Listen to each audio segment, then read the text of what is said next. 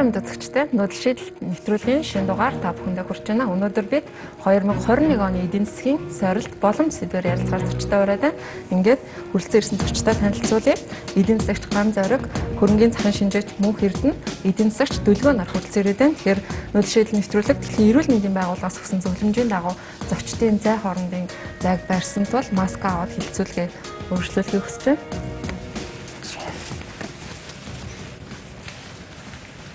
Тэгэхээр өнөөдрийн хилцүүлгийг болоод 3 үе шаттай явуулъя гэж төлөвлөлөө. Нэгдүгээрт нь бол вакцин ба эдийн засаг, хоёрдугаарт нь дотоодын нийт бүтээгдэхүүний өсөлт, за гуравдугаарт нь хөрөнгөний зах зээлийн өөрчлөлт болоод түүхий эдийн засгийн хашийн талаар ярилцахаар төлөвлөлөө. Тэгэхээр эхний асуултыг Дүлгөө эдийн засагч тавиад. Тэгэхээр вакцинтай холбоотой мэдээллүүд бол мэдээж хүн болгоны анхаарал татсан мэдээллийн нэг болоод байна л да.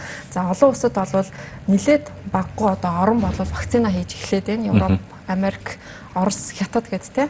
За Монгол улсын хувьд бол засгийн газраас 2021 оны эхний удирдалд Ковакс хөтөлбөрийн дагуу эрсдэлтэй буюу эмч эмнэлгийн ажилтнууд за өндөр наснуудад 20 мянган хүнд эхний улиралдаа амжиж вакцин хийнэ гэдэг мэдээлэл байна. За үргэлжлүүлээд насанд хүрсэн бүх хүмүүстэй хизээ вакцин хийх нь одоогоор тодорхойгүй байгаа.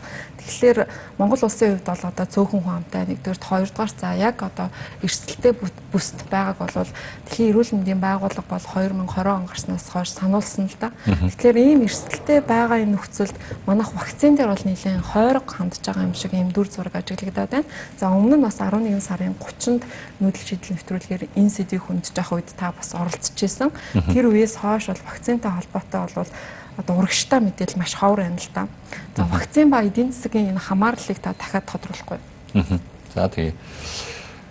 Манайх өнөөдөр Монгол улсын эдийн засгийг 100%-гээд аваад үзэх юм бол Улаанбаатар хот бол тэрний 3/2-ыг бол үйлдвэрлэдэг. Тэгээд Улаанбаатар хот өнөөдөр хөл хорой ингээд тогтооцсон үед 80%-д нь бид нэр ингээд зогсолт хийгээд 20% нь үйл ажиллагаагаа үргэлжлүүлээд явлаа гэж бодоход нэгсэнд бол нөгөө эдийн засгийнхаа 3/2-ийнхаа 80%-ийг бид нэр алдчихж байна гэсэн үг. За дунджаар манай улсын эдийн засаг 40 их 80-гээ бодоод үзэх юм бол өдөрт энэ алдагдал бол нэг 50-60 тэрбум Улаанбаатар алдчихж байна гэсэн үг. За тэгвэл энэ вакциныг Монгол улсын нийт 18-аас дээш насны хүн амд хийлээ гэхэд нэг 2 сая хүнд хийлээ гэж тооцоход энэ нь бол ерөөсөө ямар вакцинаас хамаарат нэгээс 3 хоногийн хөл хорионы зардалтал тэнцэж байгаа байхгүй. Тэр нь юу гэсэн үг вэ гэхээр бид нэр вакциныг нэг өдрийн өмнө ч гэсэн оруулж ирэх юм бол энэ манай эдийн засгийн алдагдал тэр хэмжээгээр буурна гэсэн. За энийг Америкчууд аль хэдийн болоод харсан, энийг канадчууд болоод харсан. Тэгээ Америкчууд 3 сард бол сенатаараа буюу парламентаараа мөнгөний батлаад 10 тэрбум долларыг батлаад тэгээд 5 сард бүр энийг тусгаалan хэрэгжүүлэх Operation Warp Speed гэдэг тийм хөтөлбөр гаргаад ингэ явцсан. Тэгэхээр 100 энэ өнгөрсөн 100 заяа бүх өөрсдийнхөө захиалгуудыг бол хийцэн.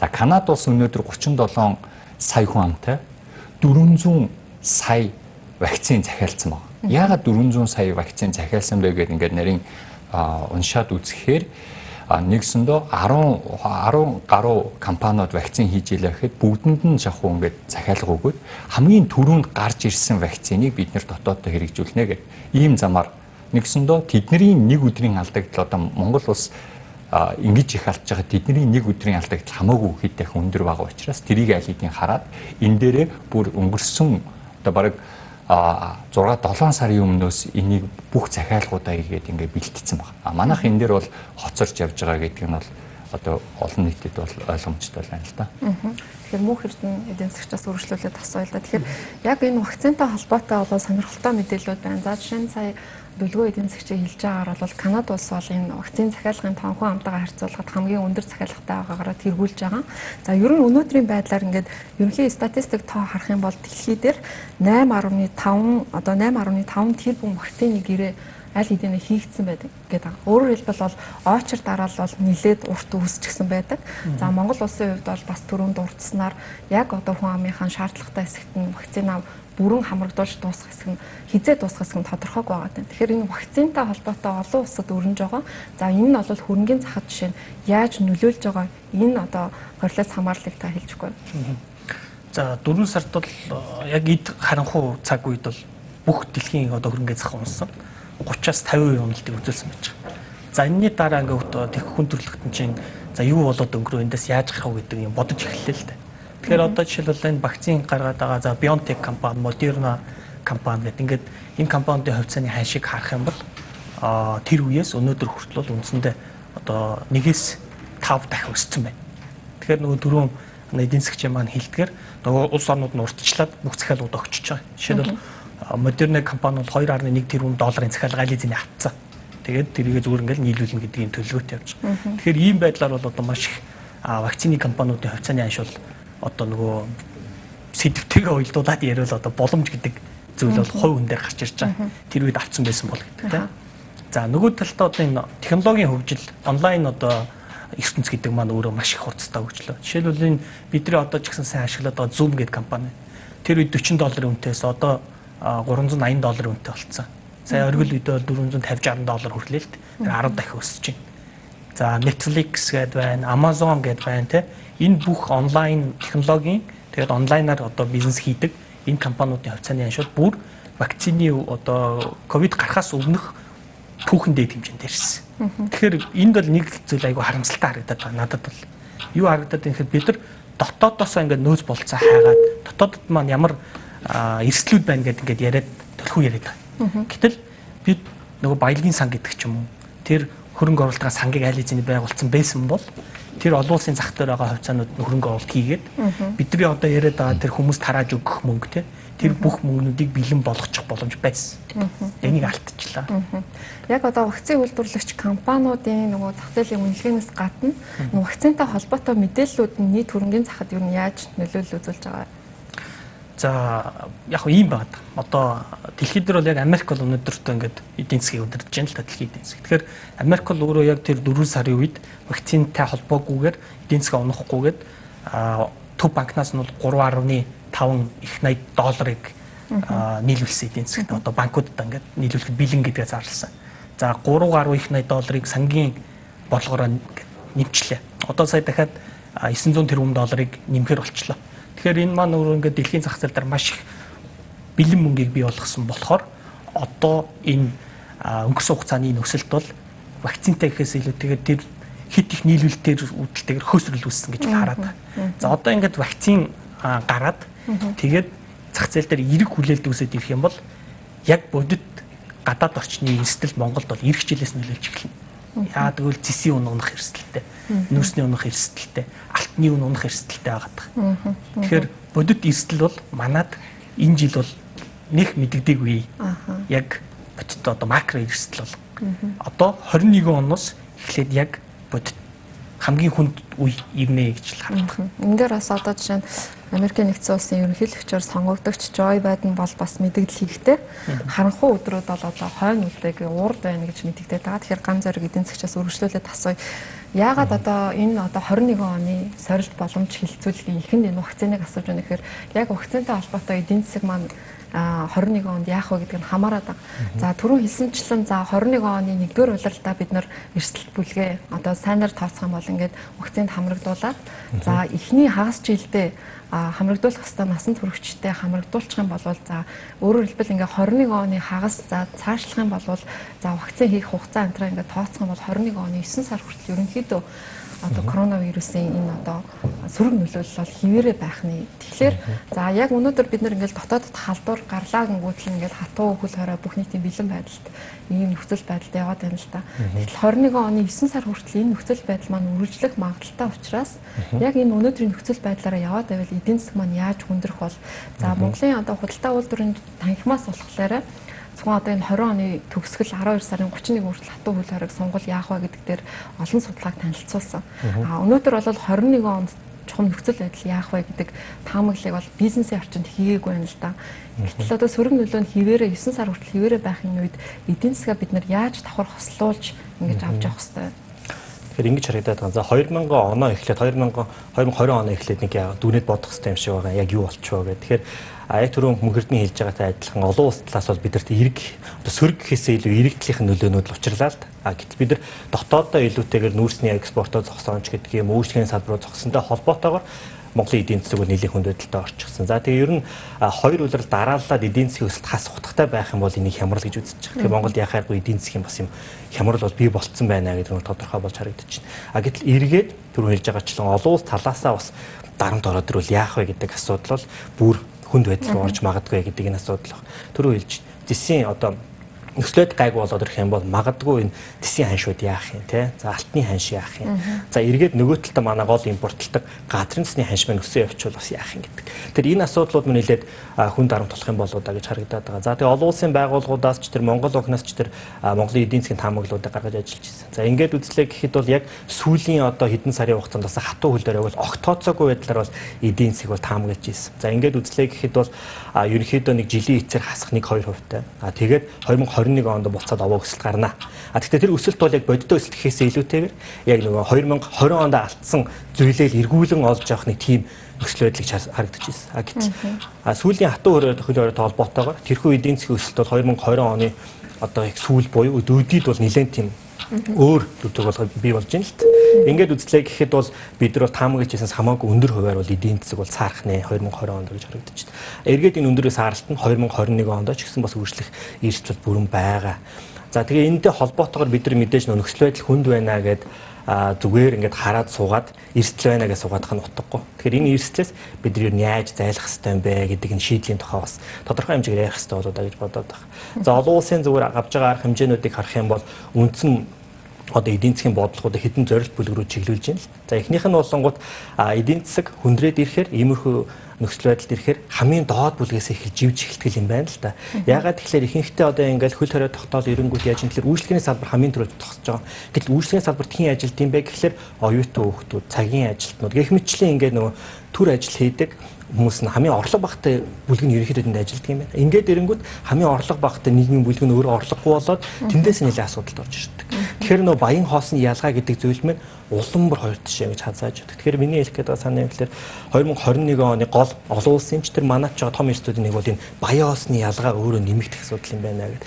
Тэр энэтэй холбоотой ямар бодлого хэрэгжүүлж ийн гэхээр тодорхой зорилт бүлэг гаргаж ирээд л ерөөсөө энэ чинь мөнгөнд дэмжлэг үзүүлдэг харагдаж байгаа. За эргээд мөнгөнд дэмжлэг үзүүлж байгаа. Гэтэл нөгөө талд нь яг бодиттой хөдөлмөрийн захаас дэмжих хэрэгтэй болж таарна. Ягаад гэвэл энэ чинь өөрөө эргээд зүгээр мөнгө таргаадах юм чинь бүтээмжиг үгүй хийгээд байна. Гэтэл энэ талд нь хөдөлмөрийн захаа буюу яг бодиттой үйлдвэрлэл хийж байгаа юм дэмжихээс авцаамгүй. За ингээд олон улсаа харахаар хөдөлмөрийн одоо ажлын байрыг хадгалж үтсэн компаниуд тодорхой дэмжлэг өгдөг. За дээрэс нь яг ажлаа алдах гэж байгаа хүмүүс байх юм бол тодорхой бас нөхөн төлбөр өгдөг. Иймэрхүү байдлаар авч байгаа. За ингээд ерөнхийдөө иргэд талаас хараад явдаг. Гэтэл нөгөө талдаа бид бас компаниудаа мартчихлаа. Тэр компаниудыг бол түрүүн би яг хэлжсэнчлэн яг нөгөө нэг эдийн засгийн асуудал гараад ирэх үед доороосоо эхэлж ивдэг гэж байгаа тайлбар компаниуд ч тэгдэг. Хамгийн одоо жижиг компаниуд одоо яг өрхийн бизнес хийж байгаа компаниуд тэд нар эргээд асуудалд орж ирж байдаг. Тэр тэдрийгээ дэмжих тодорхой хэмжээний эсэмийн тэм зээлүүдийг олгож харагдаж байгаа. За зөвхөн коронавирустай холбоотой биш зүгээр хямралын үед ямар арга хэмжээ авдсан бэ гэдээ харахаар одоо маш их хэмжээний зээл мууддаг энэ үед. Ягаад гэхээр хүмүүс зээлээ төлж чадхаа байлдаг. За энэ үедэр нь болохоор тодорхой хэмжээний дэмжлэг үзүүлэх зорилгоор одоо чанаргуудлыг одоо өөртөө засаг авдаг тиймэрхүү фандуудыг сангуудыг бий болгож явж байна. Зээлийн батлан санш. За тэгэхээр энэ дээр тийм нөгөө нэг юм асуудалд орчихсон хөрөнгүүдийг худалдан авдаг тийм сан үсгэж яваад тэгээд банкуд дээр байгаа хамгийн хэцүү байгаа хөрөнгүүдийг өөртөө худалдаж аваад тэр банкудаа цэвэрлж өгдөг гэсэн.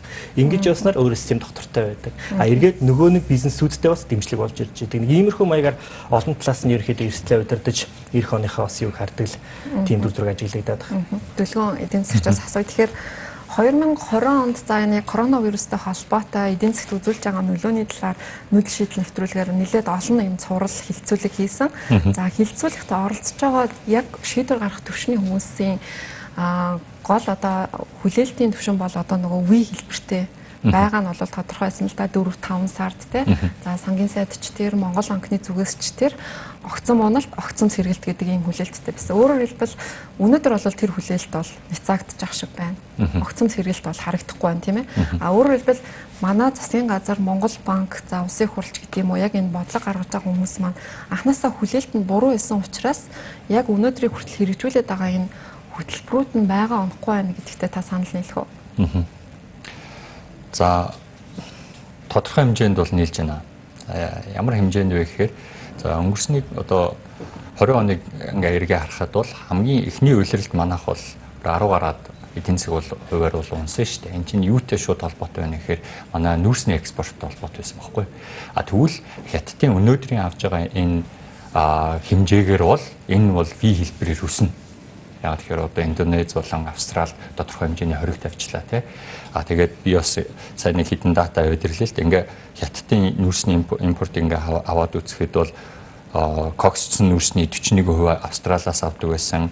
Зүгээр цахилгаан станцын нүүрсний 25%-ийг Австралиас авдаг байсан. Эдгээр бол ерөнхийдөө ингээ зогсоод ирэхээр Монголын одоо тэнд гүйцэтгэх үүргийн хэмжээ нэмэгдээд ирж байна. Тэгэхээр энэ зөвхөн нүүрсний экспорттой холбоотой байсан бол ийм хэмжээгээр огцом сэргийх үзүүлэлт боломжтой байсан. Ямар нөхцөл боломжтой вэ гэхээр бид нэр дотоод даалтаагүй хөл өрөө тогтоогоогүй ийм нөхцлүүдтэйгээр энэ бол боломжтой байсан. Тэгэхээр бидний өнгөрсөн хугацаанд яаж явсан бэ гэхээр миний харж байгаагаар шүү тийм. Бид нэр ингээд маш сайхан юм одоо бид нэр дотоод даалтахгүй ингээд сайхан явна гэдэг найдвар дээрээ бид нэр төлөвлөгөөгөө хийгээ явцсан юм шиг харагдаж. За одоо ингээд яг нөхцөл байдал хамгийн муугаар эргэлээ гэхэд биднэрт яг одоо ямар төлөвлөгөө байгаа юм бэ гэхээр яг энэ дээр бид нэр бэлдсэн юм зүйл алга төлөвлөгөөч бас тодорхой хэмжээгээр алга байна. За тэгэхээр одоо яах ёстой гэхээр миний харж байгаагаар бол бид нэр яг одоо ингээд чаашлаад ингээд бүр муудвал ямар нөхцөл байдалд бол орох вэ гэдгийг бид нэр эдийн засгийнхаа хувьд ч бодох ёстой, эрүүл мэндийнхэн тал дээр ч бодох ёстой.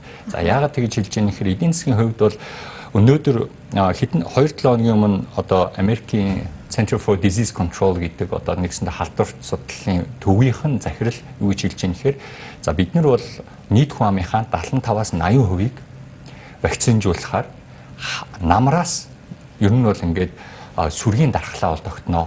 Тэгээд 21 оны сүүл гэхэд эдийн засаг болоод нийгмийн амьдрал буцаад хэвэн байдалд орно гэсэн зүйл мэдэгдэж байгаа. Энэ бол нөгөө Америк улс чинь аль хэдийн 100 бүх вакцина захиалах хийцэн хэдэн ширхэг тунг хизээ авах вэ гэдгээ бүр наривчлаад гаргаад ирсэн.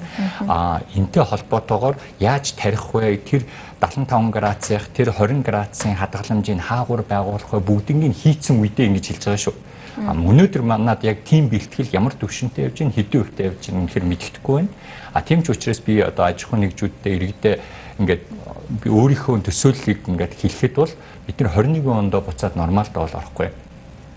Энэ бол магадгүй 22 оны дундаас ч юм уу тий. Зарим гадаадын хийсэн судалгаагаар бол бүр 23 оны ихээр гэж гаргаж ирж байгаа. Тэр хавцаа бид нар буцаад нормалд орох бах. Гол нь энэ хугацаанд манай эдийн засаг хэр муудах вэ? Манай эдийн засаг дотор хичнээн олон хүмүүс ажилгүй болох уу? Хичнээн олон компаниуд дампуурах уу гэдэг асуудал бол цэвэр өнөөдөр бид нэр засгийн газрын зүгээс ямар бодлого авч хэрэгжүүлэх үү гэдэгтэй шууд холбоотой. Нэгсэндээ 21 оны төсөвтэй бид нэр яаж өөрчлөлт оруулах уу? Ямар бодлого авч хэрэгжүүлэх үү гэдгээс хамаарат энэ бүх үзүүлэлтүүд шийдэгдээд явна гэсэн. Яг одоо нөгөө эдийн засгийн өсөлт бууралтын хувьд одоо бол нөгөө L хэлбэртэй гэдэг нь бол илүү дагамгаалж байна гэж ажиглагдаад байгаа. Ялангуяа олон улсын байгууллагууд бол одоо V биш, U биш, W биш те L хэлбэртэй юм одоо ингээд уналт нь удаашралтын төвшөнтэй гэдэг. Тэгэхээр та бол Монголч гэсэн бас энэ хэлбэртэй байх болов гэж таамаглаж байна зөв. Миний харж байгаагаар бол бид нэр бол нэг Nike хэлбэрээр гэхдээ Nike гэдэг нь бол өсөлт нь L бол баг өсөлт үзүүлэхгүй гэж хэлж байгаа тийм.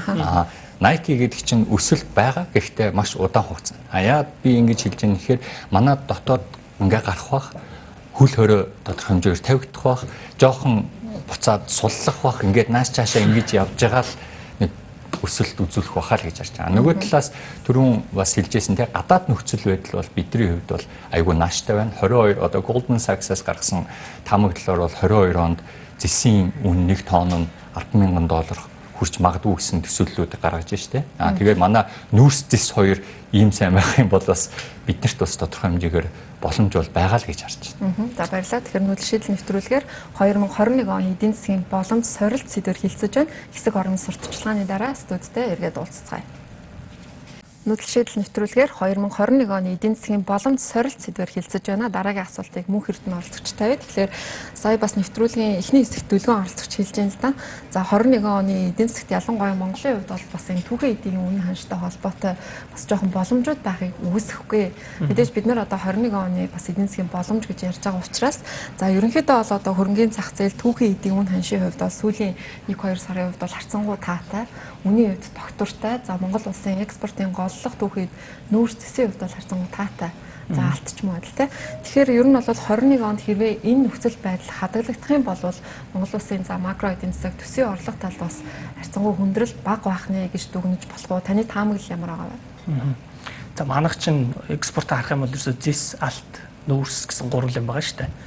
Тэгэхээр нүүрсэн дээр бол бидэрт үнэхээр давуу тал үүсэж байгаа. Одоо оны эхнээс эхлээд хятадын талын авж байгаа төлдөг Монголоос авах нүүрсэнд төлдөг татвар 50% буурч байна. Тэгэхээр хятадууд Монголоос илүү нүүрс авах сонирхол үүсэж байна. За Австралиг бол реализэний хаагаад тэр нөгөө 20 энэ албан болгоцсон. Зүгээр урт хугацаанд нэг айдас нь Оросын нийлүүлэлтийн айдас байгаа. Гэхдээ яг 21 он харах юм бол бид нар нүүрсэн дээр бол эрг одоо дүр зураг бол харагдаж байгаа. Тэгэхдээ 21 оны 2 дугаар хагасаас бол энэ өндөр ханшууд бол буцаад буuna гэж би бол хараад байгаа. Дээрээс нь зис бол муу адил ялгаа байхгүй. Зисийн саяны өсөлт бол нэг талдаа хятад ковидыг даван дийлээд гараад ирсэн эрэлт нь өсөд байсан. Нөгөө талдаа Бразил, Чили гэдэг том улс орнуудад ковид байгаад байсан учраас нийлүүлэлт нь хасагдаад байсан. Тэгэхээр эн чинь вакцин гараад тэр улсууд ингээд үйлчлэгээ аваад буцаад хэвийн байдалд орох юм бол нийлүүлэлт нөснө гэсэн үг шүү дээ. Тэгэхээр энэ бол нэг үлэн чөлөөний нар шиг юм байгаа байхгүй. Тэгэхээр миний харж байгаагаар бол энэ эх оны одоо эхний хагаст бол боломжийн өндөртэй байна. Тэгэхээр тэрнээс цаашаага одоо вакцины нөлөөллүүд чинь эдийн засгт ороод улс орнууд ингээд дархлаажаад эхлэхээр цаашаага нүүрсний үн ч гэсэн унах, нүүрсний үн, зэсийн үн унах эрсдэлтэй. Алтны үн бол аль хэзээний унаад эхэлсэн байгаа.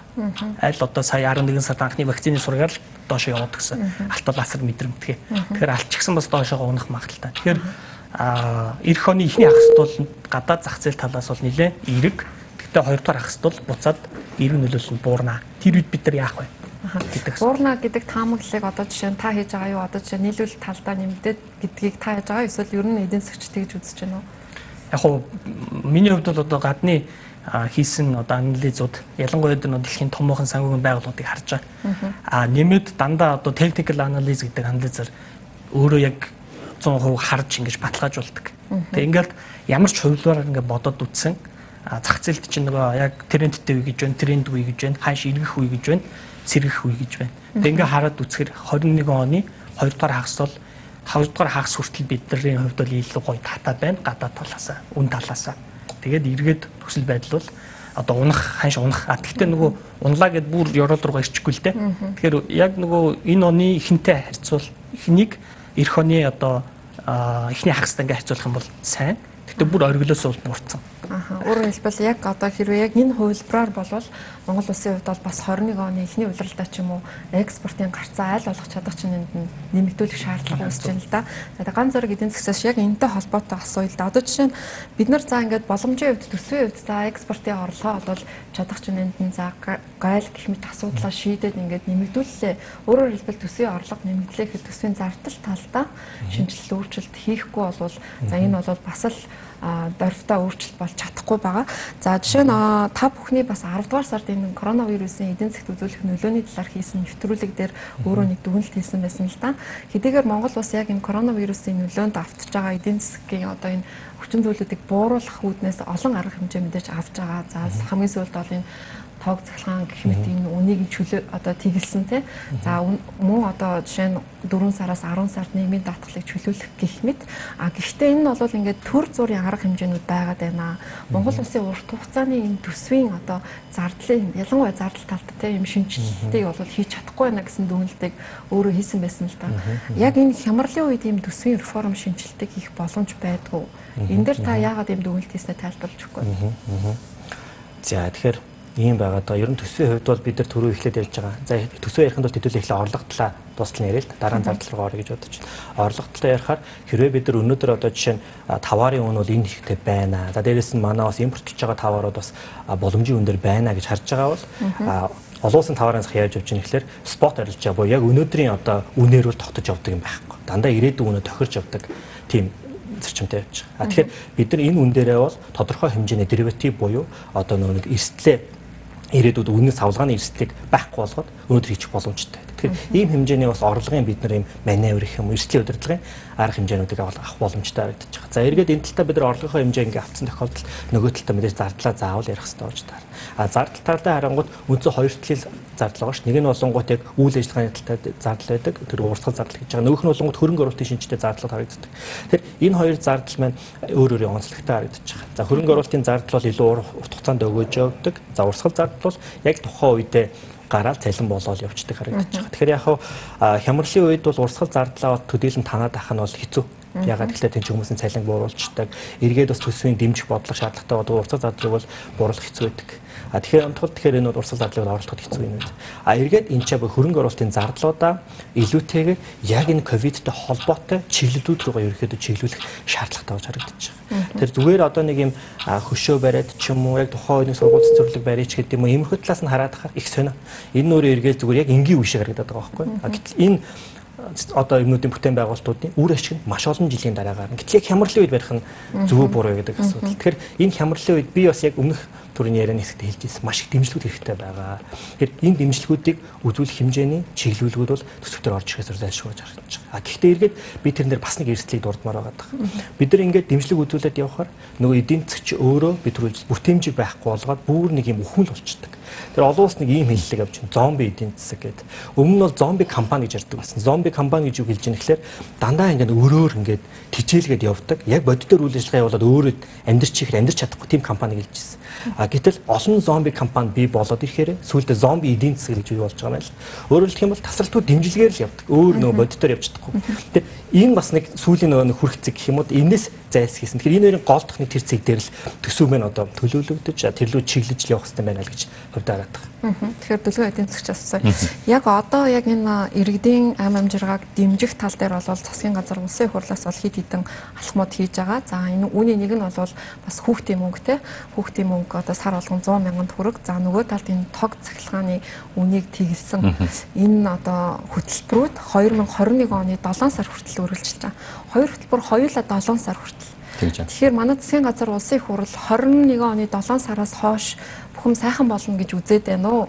Эсвэл энэ өөрөө цоохоо улс төрийн шийдвэр үү гэдгийг бид нар бас ялгаж салгаж ярилцсан зүг бах гэж бодож энэ дээр та бодлоо хэлэхгүй. За 2020 оны 3 сард би нэг судалгаа хийгээд танхимтай хамт танилцуулсан. Тэгээд тэр үеэр төсвийн зарцуулалтыг би ил гаргаад тавьсан байна.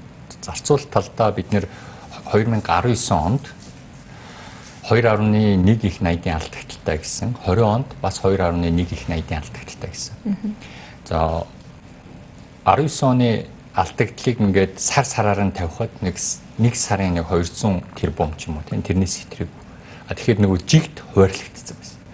2020 оны төсвийн хуваарлтыг харахаар нийт алдагдлынхаа 90%-ийг эхний 6 сарда тавьсан байсан байхгүй. Энэ чинь нөгөө их хурлын сонгуулиас урьдчилаад энэ бүх алдагдлыг гаргаад нэгсэндөө тэр сонгуулийн үр дүнд эдийн засгийн жоохон тэтгэх замаар нөлөөлөх тийм үйл ажиллагаа явагдаж байна гэдгийг энэгээр нэгсэндээ баталж байгаа. За тэгэнгүүт 21 он ч гэсэн за 7 сарын 1-нд яг юу болох юм? Бид нар вакцин оруулж ирээд нийт өхөөмийнхаа 75-аас 80% нь ингээд тариа дуусчих юм өгөхөр үгүй шүү дээ. Өнөөдөр тэр 20 мянган хүний вакцин яг эхний үйлрэлдээ багтах уу эсвэл хоёрдугаар үйлрэлд үгээл одоо ч гэсэн өнөөдөр ч гэсэн мэдээгээр ингээд ярилцаал байж шүү дээ. Тэгэхээр зөвхөн 20 мянган хүний асуудал чинь энэ чинь сүргийн дархлааг тогтохгүй. Тэгэхээр би бол юу гэж харж байна гэхээр 7 сарын 1 гэдэг бол энэ ерөнхийлөгчийн сонголттой шууд холбоотой л гэж харж байгаа. За яг хөө тэрэнд үрч тэгээд энэ хүүхдийн мөнгө одоо энэ тог цахилгааны энэ хөнгөлөлтийн үйл ажиллагаануудыг бол би бол дэмжиж байна. Энэ бол яг зорилтод тодорхой бүлгүүдэд бол бүх бүлэгт бол хүрж байгаа. Харин хамгийн их санаа зовж байгаа миний зүйл бол юу вэ гэхээр 7 сарын 1-ний дараагаар энэ хүмүүс чинь амжиргаагаа яаж авч явах юм бэ? Тэр хүртэл хэдэн 100 мянган ажлын байр байхгүй болох юм бэ? Хэдэн компани дампуурал үйл ажиллагаагаа хаачих юм бэ? Энэ дээр яагаад би санаа зовоод байна гэхээр өнөөдөр яг ийшээ чиглэсэн Монгол улсын бол бодлого алга байна. Тэгвэл засгаас бол бас нэг юм хэлж байгаа. Уучлаарай бид нар бол тийм баян тансаг улс биш. Тийм учраас бид нар хийж чадхаа хийж чадна, хийж чадахгүйгаа хийж чадахгүй бидэрт мөнгө алгаа гэж. За тэгвэл үнэхээр мөнгө байхгүй мүү гэд 2021 оныхоо төсвийг ухаад үзэхээр тэнд бол хангалттай мөнгө. Хөрөнгө оруулалт хэлбэрээр те соёлын төв, музей, театр ингээд барилга байгууламж бол 3.5 их найдын мөнгө шүү дээ. Урсгал зардал дотор цалингаа би оруулаагүй шүү. Цалин ороогүй бүх цалингийг яг төсвөлсөн хэмжээгээр өглөөхэд цаана нь 2.1 их найдын бараа үйлчлэг байна. Нөгөө бараа үйлчлэгээ гэдэг чинь одоо бид нэр сошиалаар ингээд яриа л шүү дээ. 30 сая төгрөгөөр массажны сандал авсан байна. 30 сая төгрөгөөр йоганы хичээл авсан байна гэдэг. Тэр мөнгүүд чинь энэ урсгал зардал дотор орсон байгаа байхгүй. Тэгэхээр би юу гэж харж байна гэхээр хэрвээ энд улс төрийн манлайлал байгаа бол улс төрийн манлайлалаа хийж чадах юм бол энэ коронавирусын 2021 он гэдэг бол биднэрт маш том боломж. Засаг энэ хэрэггүй урсгал зардлуудаа танаад төсвийн реформ хийх боломж гэдэг чинь нэгсэн доо тийм. Би бол мэдээж хүндрэл гэж харж байгаа. Нөгөө төгөр бид нар энэ илүү тансаглалаа хасах замаар эндээс гарч ирсэн хөрөнгө оруулалтыг бид нэр ажлын байр тэр компаниудын дэмжлэг болгож өгөх бэлэн мөнгө өгөх гэж байгаа юм биш шүү те. Энэ чинь мэдээж иргэн төлөгдөх нөхцөлтөөр гэхдээ судалгаа хийхээсний дараагаар яг яаж оруулах хамгийн зөв бэ гэдэг замаар оруулах юм бол магадгүй бид нэр хэдэн 100 мянган ажлын байрыг хамгаалах одоо 7 сарын 1-ний дараа ч гэсэн энэ телевиз үзэж байгаа сууж байгаа олон мянган хүмүүс ажилдаа байлгах тэр чиглэл рүү энэ бодлогоодыг хэрэгжүүлж чадах боломж биднэр байна. Гэхдээ энэ боломж маш бага хугацаатай. Яагаад бага хугацаатай гэхээр ерөнхийлөгчийн сонгуул хүртэл ямар нэг өөрчлөлт орохгүй бол тэр ерөнхийлөгчийн сонгуул хүртэл бүх зардлаа гаргах чинь тэрний дараагаар бид нэр төсөвтөө тодтгол хийгээ те бид нэр одоо энэ урсгал зардалтай өөрчлөлт хийгээд гарч ирэх мөнгө нь одоо хэр гарч ирэх юм те. Өөрөөр хэлбэл боломжоо шавхчих нь шүү дээ тийм. Биднэрт хугацаа маш бага байна л гэж хэлж байна. Түүхэн эдийн одоо үн ханш болоод төсвийн орлоготой холбогдуулаад асуухад мөн эрдэнэ оролцогчоос за хамгийн сүүлийн одоо энэ 12 сард гарсан нэг одоо анхаарал татам эдийн засгийн орчинд гарсан мэдээлэл бол оюутлогоо компанид бол татварын акт, ээлжид акта Монгол Улсын засгийн газраас тавьсан. За ерөнхийдөө мэдээллүүдийг харуул Монгол Улсын хувьд бол бас ингээд хилцээрт амжилт олж чадахгүй тохиолдолтой нэг юм татварын акт хийдэг нэг юм сүүлийн жилүүдэд ялангуяа энэ оюутлогоо дээр бол бас бараг л нууц биш болчлаа шүү дээ. Ер нь бол хилцээрийг жоохон одоо пүш хийхийн тулд ингээд татварын акт тавьдаг. За нөгөө талд бас оюун эрдэнэ сайд бас энэ Дубайн гэрээг цуцлах саналтай байна гэдгийг бол ил тодор мэдгдсэн. За үүнийг бол эдийн засгчд бол одоо хүүхдийн тоглоом шиг юм яриад байна гэж тодорхойлбол одоо харчлуу эдийн засгч бол Bloomberg телевиз төгсөн ярилцлаганда ингэж хүүхдийн тоглоом шиг юм ярьж болохгүй, ингэж эдийн засгаас савлуулж болохгүй гэдэг байгаа. Яг одоо та түрүү хэлсэн бас зэсэн дээр бас боломжийн үн ханштай байгаа үед бид нар яг энэ том төслөөрөө бас ингээд буруу зүрэ оролдоод тахын зөв. Одоо залгамж халаа байхгүйгийн гор нь одоо гарч байна л да. Ер нь үе үеийн одоо энэ оюутлогоо 9 онд гэрээ байгуулснаас хойш ингээд зогсоодог ингээд. Тэгэхээр нэг засгийн газар нь улс төрийн өвч нь байх үедээ нэг гэрээ ячдаг, дараа нь солигдонгууд дахиад ингээд эргэж буцдаг. Тэгээ энийг бол одоо энэ яаж шийдэх үү гэдэг дээр бол миний зөв бодол нь тийм улс төрийн одоо соёл гэх юм уу, улс төрийн тэр жудаг гэх юм уу, тэр нь өөрөө хөгжих хэрэгтэй байх гэж би бодоод байна. За улс төрийг бол мэдэхгүй байна. Яг эдийн засгийн талаас харах юм бол одоо эн чинь 2022 оны 10 сар гэхэд 70 дуурхайн хөрөнгө одоо үйлдвэрлэл эхлэх боломжтой байгаа. Одоо мөнгөө энэ онд одоо 20 оны эхний хагаст босгочвол шүү дээ. За босгочвол 70 дуурхай дуусна. Босгохгүй байсан ч гэсэн ил урхаа явна. Ил урхаа дээр эх жилийн одоо оюутлогоонд олборлолтын төсөл бол энэ жилийнхаас бүр өндөр байгаа. За зис бол өндөр байгаа. Одоо үн ч гэсэн өндөр байж таарна дундаж үнэ бодоод үзэхэд. За оюутлогоо тэр зисийн байжмал дотор ч алт мөнгө бас гардаг. Одоо оргил үед бол 20 тонн алт гарч ирсэн шүү дээ. Тэ? Бас энийг мэдээлэл өгч. Тэгэхээр алтны үн ч гэсэн өндөр байна. Тэгэхээр яг 21 он ингээд таслаад аваад харах юм бол нөгөө манад орж ирдэг байсан оюутлогоос орж ирдэг байсан экспортын орлогот бол харин ч одоо нэмэгдээд ороод ирэх боломж бол харагдаж байгаа. Бүр цаашаага нөгөө 22 он 23 24 гээд ярих юм бол энэ 70 дуурхай асуудлыг ярихаас аргагүй болчих. Ер нь гэхдээ миний бодлоор бол хэрвээ оюутлогоо ингээд зогсох юм бол бүр ингээд тэ гацаад ингээд зогсох юм бол Монголын эдийн засаг өөрөө зогсно ойлгомжтой. Гэхдээ дотор нь задлаад харах юм бол хоёр хэсэгт хувааж харах хэрэгтэй. Нэг нь ил урхаа. Эн чинь явна угаасаа. Явдгаараа явна, гаргадгаараа гаргана, нөгөөцөө дуустал нь явна. Тэр хүрэхэд 70 дуурхай асуудлаа шийдсэн байх уугүй, шийдсэн байх ёстой. Тэгэхээр тодорхой хэмжээнд бол улс төрчдөд бас хугацаа байгаа. Тоглолт хийх хугацаа. Тэр нь бол зогсохгүй гэж бодож байгаа. Гэхдээ явуулах хүртлээр хугацаа байгаа. Тэнцэнэ манипуляц. Тэгэхээр ган зориг эдийн засгийн хувьд бас эрсдэл судлаачийн хувьд жишээ нь эдийн засгийн юм эрсдэлтэй нөхцөл байдалд гол одоо бас орлогын их үүсвэрийн нэг одоо зүйлээрээ ингэж одоо гэрээн дээр нь өөрчлөлт оруулах замаар оролдох нь өөрөө яг эрсдэл талаасаа ямар эдийн болоод мэдээж ингээд одоо улс орны хэмжээнд яг компаниар төсөөлөд ингээд томруулаад харуул тий. За мэдээж одоо оюутлахын хөрөнгө оруулалтын гэрээг бол сайжруулах сонирхол бол Монголын тал одоо бүхэл баг монголчууд бүгдд нь байдаг сонирхол. За үүнийг бол сайжруулах ёстой. Гэхдээ цаг хугацаа мөн үү гэдэг дээр та. Эрсдэл гэдэг бол үндсэндээ дандаа ирээдүйд л болдог тийм сөрөг үр дүн байгаа шүү дээ. Тэгэхээр бид нар зүгээр ирээдүгээ төдийлөн бас тооцож харддаг. Ер нь эндээс ямар үр дагавар гарах бол гэдгээ ер нь боддоггүй л нөхцөл байдлын илэрэл юм болов уу гэж бодоод байгаа. Жишээ нь бид нар оюутлагаа ингээд оролдоод байдаг.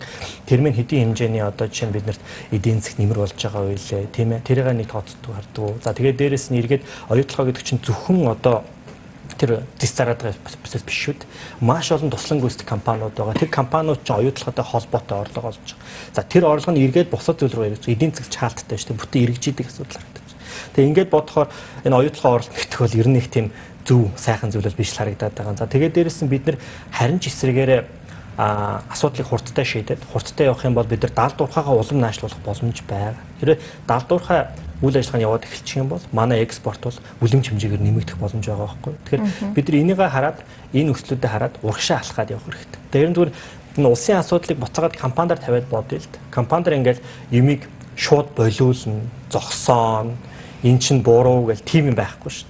Юм гэдэг чинь асуудал гардаг. Үргэлж урагшаа явж явах хэвээр явцдаа засаа яваад байдаг. Тэрс бүр зогсоон болиулна гэдэг энэ бол цэвэрлэл нэг юм улс төрийн тоглоом болчихж харагдаж байгаа юм л та. Мөнх эрдэнэ оролцогчдоос үргэлжлүүлээд уулзах. Яг оюутлоготой холбоотой сэдв бас ингээд дуусгаад сүүлийн асуулт нь оюутлоготой холбоотой. За алтны бас энэ нөгөө алтаа барьцаалсан ийм хөрөнгө оруулалт хийх саналыг бол тавьсан гэж ойлгоод байгаа. Яг одоо Монгол улсад оюутлогоо ээлжид нөгөө Чалкогийн гэрээний араас орох уу гэдэг ийм таамаглаж гисэн яваад байгаа. Яг хөрөнгө оруулагчийн зүгээс тавьсан санал дээр та хувьдаа яг ямар бодолтой байгаа вэ? За ийм би бол ингэж хараад байгаа. Одоо чинь 3.6 тэрбум долларын нэмэлт сан гэж шаардлагатай гэж. Тэндээс 1.7-гийн яг хуу ингээд одоо зээл авцсан байгаа хүмүүс эх жилүүдэд хугацаанд дуусах гэдэг учраас тэрийг сонгох асуудал байгаа. Тэгэхээр 1.7-г бол нөгөө тохиролцоод одоо байгаа зээлдэгч нар ингээд сунгах болов дахиж нэмж мөнгө босгохгүйгээр гэсэн санаа шүү дээ. За үлдсэн одоо 1.2 шахуугаас нь 500 сая нь бол senior одоо debt гэдэг байгаа шүү дээ. Senior SSD гэдэг нэртэй тийм зээл байгаа тусдаа. Тэгээд нэмэлтээр над асуудал чи яригадаад байгаа. Тэгэхээр мөнгөн дүнгийн босгож байгаа мөнгөн дүнгийн бодод үзэхэр нэгдүгürt энэ бол нөгөө Чалко шиг хэдэн одоо 5-6 жилээр төлөх хэмжээний мөнгө авах гаагүй. Оюутлахын хувьд бол тэр нөгөө стриминг гэдэг чинь ирээдүйд олох одоо үйлдвэрлэх бүтээгдэхүүнээ урьдчилж зараад орлого урьдчилаад авч ийн гэсэн үг шүү дээ. Тэгэхээр Чалко ч нь бол нөгөө зэсийн үнийн унаад ингэж явсаар байтал үнэ ч анханасаа айгу баг төгсчтэй. Тэрнээс болоод 5-6 жил ноцолцсон шүү дээ. Оюутлогоо дээр бол нэг жил ноцолтохоор л мөнгөн дүн босохоор харагдаад байгаа нэгдүгээр. Хоёрдугаар миний бодлоор бол зэсийн үн за энэ алтны үн нэлээд өндөр түвшинд ирчлээ шүү дээ. Зэс бол жишээ сүүлийн 7 жилийн дээд түвшинд ирчлээ. Тэгэхэд яг нарийн гэрээгээ айгу сайн нөхцлөө тохирч чадах юм бол боломжийн өндөр үн дээр гэрээ хийх боломж байгаа байхгүй. Үн унтсан үед гэрээ хийх гээгүй.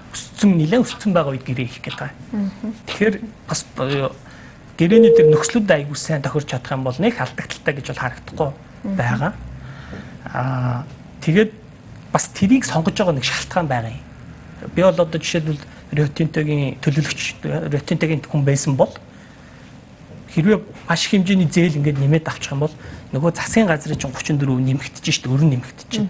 Тэгэхээр монголчууд дахиад улс төр хийгээд ингээд босоод. Тэгэхээр яаж арил болох баг зээл авах замаар энэ төслөө урагшлуулах уу гэдэг хөлбөрийг Риотинтогийнхан бол бодож байгаа нь ойлгомжтой. Тэгэхээр нэг хөлбөр нь энэ юм байна гэж хараад байгаа. Харж байгаа юм болов уу гэж би бол бодож байна. За баярлалаа. Тэгэхээр нүүдэл шийдэл нэвтрүүлгээр 2021 оны эдийн засгийн боломж сорилт сэдвээр хилцэж байна. Хэсэг хорны сурталчилгааны дараа студидтэй эргээд уулзцгаая. Нүүдэлчил нэвтрүүлгээр 2021 оны эдийн засгийн боломж сорилт сэдвээр хилцэж байна. Дараагийн асуултыг дүлгэн орцогчод тавиад. Тэгэхээр яг энэ эдийн засгтай холбоотой гарч байгаа. За ер нь эдийн засаг гэлтэхгүй яг энэ хөл хориотой холбоотой гаргаж байгаа Монгол Улсын засгийн газар Улсын онцгой комиссын гаргаж байгаа шийдвэрүүд нь өөрөө уялдаа холбоо нэлээ баг байна. Ерөнхийдөө ингээд хүмүүсийг ойлгомжгүй байдлаар маш их түлхэж байна. За үүнээсээ болоод одоо бизнес эрхлэгчид бол маш их бухимдалтай байна те. Өдөржингөө одоо QR код одоо авах гэж явах ч гэдэм үү те. Энэ нь ерөөсөө энэ үйл ажиллагаанд ойлгомжгүй байдал нь бизнесийнхнийг одоо илүү их хүндрэлт учруулж байна. За бизнес эрхлэгчдийн ялангуяа нүүдэл шийдэл нэвтрүүлгээр болж идүү эрхлэгчд бол бид нар бол улсаас шууд бэлэн мөнгөхөөс илүү энэ шийдвэрүүдийн уялдаа холбоотой байдал маш чухал байна гэд. Жишээлбэл одоо жишээ нь боловсруулах үйлдвэрийн асуудлыг за өнгөрсөн хөл хоригоор ингээд үйл ажиллагааг нээсэн боловч борлуулалтыг нээхгүй байдаг. Инхээр одоо нэг дөрвтөө ерөөсөө эдийн засгийн одоо өсгөх юм боломж болохгүй байна гэдэг юм л да. За яг энэ уялдаа холбоогүй шийдвэрүүд 2021 онд үргэлжилсээр ах юм бол ялангуяа одоо жишээ нь ингээд вакцин бид нар хийлгэхээс өмнө тодорхой хэмжээнд одоо хөл хориотой байх болов гэдэг тийм таамаглал байна л да. Эдийн засгуудад яг учрах эрсдлийг та 21 онд яг яаж тооцож байна вэ? За миний харж байгаагаар бол бид нэр бол яг дотоодын ковидын дэгдэлт бол үнэхээр бэлэн биш байсан байна. Бол энэ бол нэг нуугаад ах зүйл бол биш болчлоо. Харин энэ хөл хориод тавих хугацаанд бид нэр хэр хэмжээгээр энэ өөрсдийнхөө бэлтгэлийг хангаж чадах уу? Тэгээд хэр хэмжээгээр бид нар хангаж чадахгүй вэ? Энэ нь бол хоёр зүйлээс хамаатай болчихж байгаа. Бэлтгэлээ хангах гэдэг нь тодорхой хэмжээгээр бол цаг хугацаанаас хамааралтай. Нөгөө талаар тодорхой хэмжээгээр манай өнөөдрийн энэ яг голомтоор ажиллаж байгаа хүмүүсийн болон энэ байгууллагуудын өөрсдийнх нь чадвах хэрэг түвшинд байна вэ гэх тээ. Цаг хугацаанаас хамаарсан зүйлсийг бол одоо ямар нэг бичиг баримтч байдаг юм уу, журамч байдаг юм уу ингээд төхөл өрөө тавиад ингээд цаашаа явах тусам тэр хүрээндээ бол хийчих болж чадна. Чадахын асуудлуудыг бид нар яг энэ хямралын үед одоо энэ цар тахлын үед тэр хэмжээгээр энэ байгууллагын чадваруудыг сайжруулах уу гэдэг бол асуултын тэмдэг хэвээр байна. Өнөөдрийнхөө төвшөнд бол бид манай энэ байгууллагууд, манай энэ ажилтнууд бүгдээрээ юм хийгээд явах бах. Тэгэхдээ хаана илүү хамгийн их тэр чадахын асуудал үүсээд байна гэхээр илүү энэ хамгийн өндөр төвшөндөө тийм одоо шийдвэр гаргах, чиглэл өгөх энэ шатн дээрээ бид нэр илүү тийм чадах нь илүү муу байна уу да гэсэн тийм хувийн одоо дүгнэлт хийгээд байна л да. Энэ чадах сайн байсан бол чиглэлээч сайн өгнө, бодлогооч сайн гаргана, бэлтгэлээч сайн хангана тийм. Өнөөдөр ингээд дотооддоо алтлаа гэхэд бид нэр хамаагүй бэлэн байдалтай сууж байсан баг. Тэгэхээр энэ эргээд одоо энэ хөгжлийн эдийн засаг дээр бид нэр ингэж ярьдгийн нэг онол байдгийн тийм. Онолч байх үү те ерөнхийдөө амьдралаас ургаж гарч ирсэн. Тэр нь юу гэхээр альва бодлогыг бид нэр хэрэгжүүлэхэд гурван зүйлийг хардаг байхгүй. Нэг нь энэ бодлогыг яг хэрэгжүүлэхэд зорьсон үр дүндээ хүрэх үү гэх техникийн талын асуудлууд. Тэрийг бол эдийн засгийнхаа шинжилгээгээр бол бид нэр хийгээд гаргаад ирж байна. Тэгээ хамгийн сайн үр нөлөө өгөх бодлогыг гаргаад ирсэн ч гэсэн улс төрийн дэмжлэг байхгүй бол тэр унцдаг. Өнөөдөр одоо олон улсын байгууллагуудаар хийсэн маш олон судалгаанууд ингээд энэ тэнд ингээд хийгдсэн нэг хүний аккаунт одоо байж байгаа чинь. Яа тэгэхээр улс төрийн дэмжлэг аваагүй те. За улс төрийн дэмжлэг авдаг тийм бодлогуудын эдийн засгчид ингээд гаргаад ирлээч гэсэн бас унах тийм эрсдлүүд байдаг. Ямар үед ундаг вэ гэхээр нөгөө газар дээр нь хэрэгжүүлж байгаа байгууллагын чадхаас давцсан хэмжээний тэ бодлогыг гаргаад ирэх юм бол тэр нь ингээ унцдаг. Тийм учраас нөгөө хэрэгжүүлж байгаа байгууллагуудаа ямар төвшөнд байна гэдгийг бас харж иж энэ гурвыг хослуулж илүү наривчлалтай гаргаж иж яг тэр бодлого үнэхээр хэрэгждэг тийм тал байдаг. Тэгэхээр эцэст нь гэж хэлэхэд өнөөдөр юу байна гэхээр миний харж байгаагаар бол энэ хөл хоройд ингээд маш олон бизнес эрхлэгчид ингээд эсэргүүцэж гин энд сөргөөр нөлөөлж гин. Гэхдээ эцэст бол эрүүл мэнд нэгдүгээр тавигдах нь бол ёстой юу гэхээр ёстой гэдэгтээ би 100% санал нийлж байна. Гол нь эрүүл мэндээ нэгдүгээр тавилаа гэд бид нар эдийн засгийн хайхаалбгүй. Өнөөдөр хөл хорой тогтоолоо гэд бид нар эдийн засгтаа юу ч хийхгүй гэсэн үг бас биш шүү дээ. Да ялангуяа энэ нийт одоо ажлын байрын 90 гаруй хувийг үүсгдэг те одоо нийт компаниудын 97 мянган өнөөдөр үйл ажиллагаа явуулж байгаа компани 85 мянган 1-9 ажилтнтай юм жижиг дунд газрууд байгаа байхгүй жижиг дунд компаниуд. Тэгэхээр энэ компаниуд руу огт юм хийхгүй байна гэдэг эргээд 8 сарын дараа ерөнхийлөгчийн сонгуулийн дараа магадгүй 22 он гэхэд бид нар хичнээн ажлын байрыг алдах уу?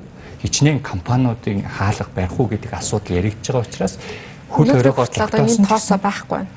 Юу гэнэ? Өнөөдрийн хүртэл ийм тооцоо байхгүй байна. За үнэхээр хийсэн бол олон нийтэд бол тавьж мэдээлсэн зүйлүүд бол байхгүй шүү дээ тий.